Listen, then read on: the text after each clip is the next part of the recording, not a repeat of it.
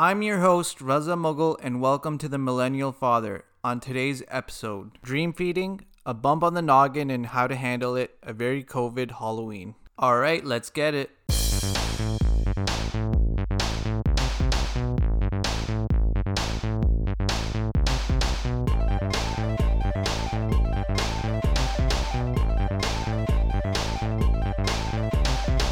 Hi everyone, I hope you're doing well. I hope that you've been staying healthy and have been enjoying life over the last few weeks.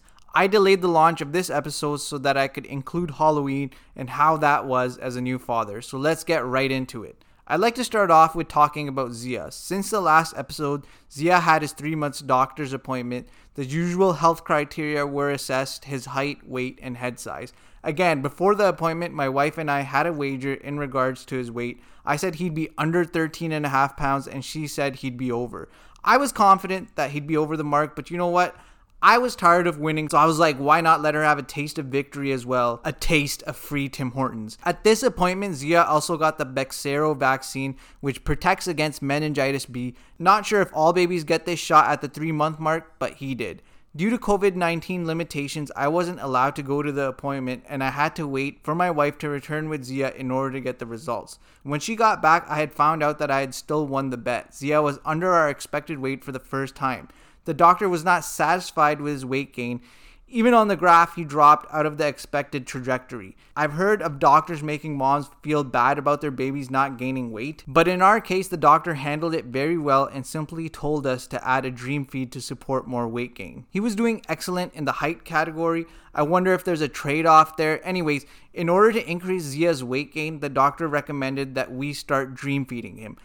When you think of dream feeding, it sounds like something you'd hear in the movie Inception, where you have to plant the idea in the baby's brain that he has to feed more. But it's not. Basically, it's when you feed the baby while they're sleeping. In order to pull this off, we had to adjust our night schedule with Zia. Usually, we would give Zia a bottle around 10 p.m., burp him, and then put him in his crib to fall asleep. The reason we wanted to use the bottle was so that we could visually see how much milk he was taking in before he slept. So here's a cool thing. I don't mean to be showing off and I hope I don't jinx it, but Zia does fall asleep without the requirement of being cradled, but only at night. We lay him down in the crib, he cries a bit sometimes, and we may have to come up and give him the pacifier sometimes because it falls out of his mouth, but eventually he does fall asleep on his own. Now, I don't want anyone to think he's unsupervised. We are constantly watching him on the baby monitor. There have been a couple of nights where he got too fussy and we'd have to put him to sleep, but for the most part, it works. One night, Sabrina and I were like, let's give it a try, and it was successful, and we have been doing it since. Not gonna lie, it was fun watching him on the baby monitor. Sometimes he just lays there and stares at stuff. Sometimes he grabs the side panels of the crib and turns himself. He's developed this technique to help himself fall asleep as well. He turns his head side to side non-stop. The first time he did it, Sabrina and I were on opposite sides of him, so we thought, oh, this is cute. He can't decide which one of us he wants to look at more. But then we started noticing that he was doing it on his own while watching him on the baby monitor. I thought it was cradle cap coming back, but Sabrina did some research and found out that it was actually a technique that babies use to help themselves fall asleep. Turning their heads helps create dizziness, which in turn helps them go to sleep. So now going back to dream feeding, in order to incorporate dream feeding, we switched up the time we put Zia to bed so that we could include it. Now we put Zia to sleep at 8 so that we could dream feed him at midnight. I haven't done the dream feeding myself, Sabrina does it, but apparently it works. You just put them into feeding position while they sleep and they start drinking. So what did I learn from all this and what do I recommend to new fathers and parents? In terms of dealing with our unexpected negative news, the weight loss, I felt like we handled it well. I felt a little disappointed because I felt like we were doing everything right on our end, but the doctor also told us what we needed to do in order to increase his weight. So we were able to rebound quickly. Don't be too hard on yourself as a parent if your baby isn't gaining enough weight, and don't think it's your fault. In addition, I recommend letting your baby sleep on their own if possible. To be honest with you, we just tried it one night and it worked. We had the baby monitor, so we were like, why not give it a go? If it doesn't work, then forget about it. I believe most parents don't start sleep training their babies until they're about 4 to 6 months old. Also, if your baby is a little bit on the lighter side, you might want to try dream feeding them. It's working with Zia, and I know other parents who do it as well. But as always, talk to your pediatrician before you try doing it. Next, I'm going to move on to the physical observations I've made of Zia. In terms of length, he seems more or less the same. It seems like his growth spurts have stopped for the moment and he's now gaining in the weight column, probably due to the dream feeding. He's able to hold up his head a lot more, but it's still not 100% sturdy. In terms of his attention, it's improved dramatically. He's now able to tell the difference between people. He reacts with smiles to specific words and facial reactions, which is awesome. I actually feel like he knows who I am now. For example, somehow I figured out he likes me saying the word Hachi. I don't know how I stumbled across that word. I just kept saying different stuff until I noticed he laughed at that. Whenever I say Hachi, he laughs. But the word only works when I say it. Like if Sabrina says it, he doesn't laugh, which of course makes me even happier. We actually just discovered some Asian show on Netflix called Hachi, and we might just watch it as a tribute to the word Hachi. I don't know what it's about, but we figured it's just meant to be. Going back to his development, Zia's sight is definitely limited. Like if I'm sitting across the room, he won't pick up on the fact that I'm there. This has been beneficial for me. Like let's say I'm going up to his room to put his pacifier back in his mouth at night. If I keep my distance from him and stay out of his line of sight, I can get out of his room undetected with minimal interaction. I feel like a ninja doing that sometimes. I even wear dark clothes so that there's a lower chance of him detecting me. It sounds mean, I know, but sometimes when he knows it's me, he'll start smiling and he won't take the pacifier, which unnecessarily prolongs my visits. Now I'm going to move on to a not so good story. I felt like I should share it in case any other fathers or moms go through this. So I was in the washroom with Zia washing him, and as I was exiting, I accidentally turned too early and I bumped the side of his head on the archway of the door. Looks like I don't have the skills of a ninja after all. The sound was fairly loud. I thought the sound was louder than the actual impact, but I was 100% freaked out.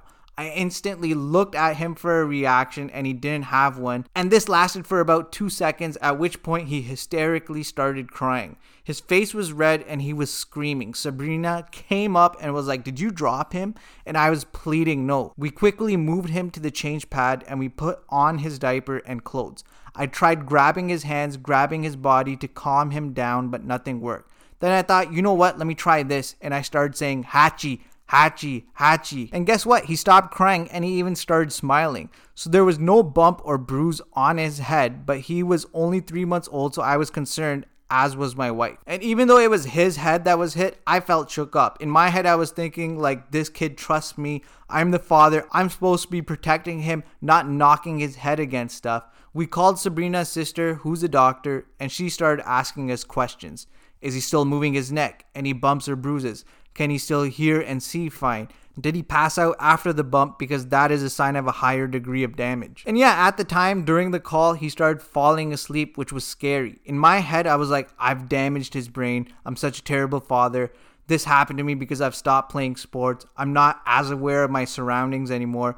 But Sabrina's sister was calm and she was like, let him sleep, but wake him up after 15 minutes and see if he's okay. So we woke him up after 15 minutes and he was fine. He was his normal self. I moved around in front of him and he was following me. I screamed out loud a couple of times and he got startled, so his senses were good. A lesson from that is take your time when going in and out of doors. Cradle your kid into your chest when maneuvering them. I'm a lanky guy, so sometimes my arms get away from me. A technique I use now is a crab walk. I walk sideways in and out of the doors when holding Zia. It was a scary experience, but if something like this happens with you, try to keep calm, speak to a health professional, or go to emerge depending on the severity of the symptoms. We were told the first 12 hours are critical to watch for symptoms in case of a head injury, so make sure you're keeping an eye out for swelling, bruising, or extreme sleepiness. So now let's move on to what's going on in the world and how life's been as a father. Well, the flu season has hit and COVID-19 new cases are at an all-time high. The loosening of restrictions has stopped within Ontario. In fact, some areas even went back a phase. I believe these regions were Ottawa, GTA, and Peel region. I should know because I live in the Peel region. Anyways, around the world, restrictions are increasing again. I believe some areas in Europe have implemented a curfew. But you know what? Even though the restrictions are increasing and the cases are going up, I personally feel the tension level is not as high. I feel like so much has happened during 2020 and we've been living with COVID for so long, it doesn't seem to worry me as much. I think it's that we take all the right precautions, wear masks, sanitize our hands, social distance, so what more can we do? You can't live in fear forever. It's almost like we've become desensitized and we've come to terms with it. I'm saying we because I've talked to other people and they're saying the same thing. We're so done with COVID. I think all the rules and procedures are in place, so what more can we do? No point in freaking out. So a big holiday that took place in the last 3 weeks, well, it's one of my favorite holidays, was Halloween. You get to dress up in a costume, eat candy, run around and scare one another. Sounds like a dream come true to me. But once you become an adult, I feel like you take part in the festivities less and less, unless you're going to a costume party or something, which I haven't done since I was in my early 20s. So basically what I'm getting at here is that I've been looking forward to having a kid so that I could re-immerse myself in the Halloween festivities, vicariously live through my kid. Dress him up in a cool costume, take him trick-or-treating, and perhaps do some haunted houses, all that fun stuff. Now, we knew a couple of months ago that the trick-or-treating situation would be weird with COVID, but I still wanted to dress Zia up in an awesome costume. Being locked up at home, having not much to do, Sabrina and I put a lot of time and effort into researching what to get. Dress him up as a skeleton, dress him up as Spider-Man, dress him up as the coronavirus. No, we don't want people to hate him. Dress him up as Harry Potter. No, Sabrina, not everything is about Harry Potter. This was a major issue for me, but deep down inside, I knew there was a unique, hip costume idea that was eluding me. So I sat there and pondered about it for a bit. Suddenly it hit me. I remembered on Instagram I had seen pictures of this Baby Yoda character from The Mandalorian show, which I heard is an excellent show and one that I've been meaning to watch since I now have Disney Plus. But yeah, that was it. I knew it and I wasn't going to settle on anything else. So we ordered it online and we were stoked when it finally came in. I think we ordered it from overseas, so it took a few weeks to come in, and when it finally did, I knew I was finally Halloween ready. Now let's move on to the actual Halloween day. Our initial plan was to take Zia trick-or-treating to a couple of houses, then bring him home. Take some pictures, have some memories. However, with the rising cases in Ontario, we decided to scrap that plan. In fact, I found out day of the premiere of Ontario told people in those higher risk zones not to trick-or-treat, which was bittersweet because I wanted to give out candy, but I was also kind of confused on how to give out the candy. Do I leave it in a bowl outside? Do I use tongs to hand the candy over? Do I just do it regularly? If you leave a bowl outside, what if one of the kids takes the whole bowl? Then what are you going to do? Not only do you lose all your candy, but a perfectly good bowl as well. But maybe they wouldn't take the bowl because of COVID. I don't know. Anyways, no trick-or-treaters came to our house that day. In fact, I bought a box of candy earlier that week, which was already halfway finished by Sabrina and I because we figured that the number of trick-or-treaters was going to be less this year. It started off with just one candy type, then somehow half the box was gone. I don't know what happened there. Every time I took a piece of candy, my internal level of shame went up. But you know what? The shame wasn't required because there wasn't any trick-or-treaters. Now, since trick-or-treating was out of the question on Halloween, we took Zia to Chudley's farm instead. It's an apple farm in Milton and it's about a 25-minute drive away from us. There we met up with my cousin and his wife who have 2 kids. One's 2 years old and the other's the same age as Zia. We felt comfortable at the farm. The management team had processes in place to make it COVID friendly. It was mandatory to wear masks and the amount of people allowed at the site was limited. So we dressed up Zia in his Baby Yoda costume, walked around and took pictures. Not a lot of kids were wearing costumes out there, so naturally the Baby Yoda one garnered some attention and some people actually came close by to get a better look at it, which was not the greatest thing, especially when you're trying to keep your distance. We didn't think that one through, but no one asked to hold him or anything. They just kind of came closer, looked, commented, and walked away. Anyways, a couple of realizations I had at the farm.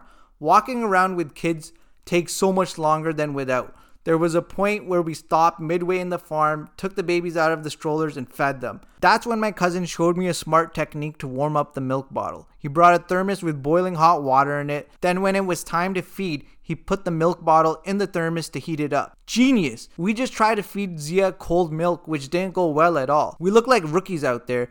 And my cousin let me know that too. He was just like, don't worry, these are things you'll figure out by your second. The other realization I had was that it was nice to be around people, and by people I don't mean my cousin and his family, which, don't get me wrong, was incredible. I mean random people, civilization. It was nice to be among people and just people watch. It made me feel like I was part of society again. I don't know, maybe I'm a bit of a people watcher, hence the writing, but I asked Sabrina and she felt the same thing. So some advice right there. Try to get out with your kids. I know the COVID rates are spiking, but it's still possible to go and walk around at social distance friendly places like a farm or bigger parks. So yeah, after the farm, we brought Zia home. He pooped through his diaper, so we had to clean him up. Then we took him to his aunt's house so that he could take part in a Halloween costume photo shoot with his cousins, who were dressed up as a fireman and Judge Ruth Bader Ginsburg. I think the funniest thing for me was trying to get them to be calm for the photos. I swear they were on like a crying rotation. We'd get one to stop crying, then the other would start,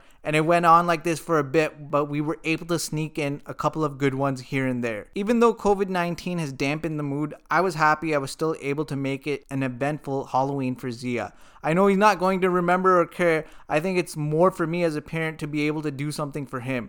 And you know what? When I took part in these activities, it took my mind off of just being at home and thinking about the virus, and it was fun to do something different. It helped keep the morale up, and since that day, Sabrina and I have started making more of an effort to go out. Like last weekend, we went up to Blue Mountain just to walk around the village area for a bit. It's a 2-hour drive each way, 4 hours of total driving, but we did it. And guess what we brought along with us for the day trip? Yeah, that's right. A thermos filled with boiling water to warm up Zia's milk. But the bottle ended up being too big for the thermos, another rookie move by us, so we just ran the bottle under hot water in the washroom to heat it up when it was time to feed him. You go out, you learn, and adapt. So overall takeaways from this episode for new dads. 1. Don't stress too much about weight, height gain, and don't let anyone bring you down. Every child grows at their own pace, and if you implement the changes recommended by the doctors, it'll make an improvement. 2. Don't be too hard on yourself if you make mistakes along the way.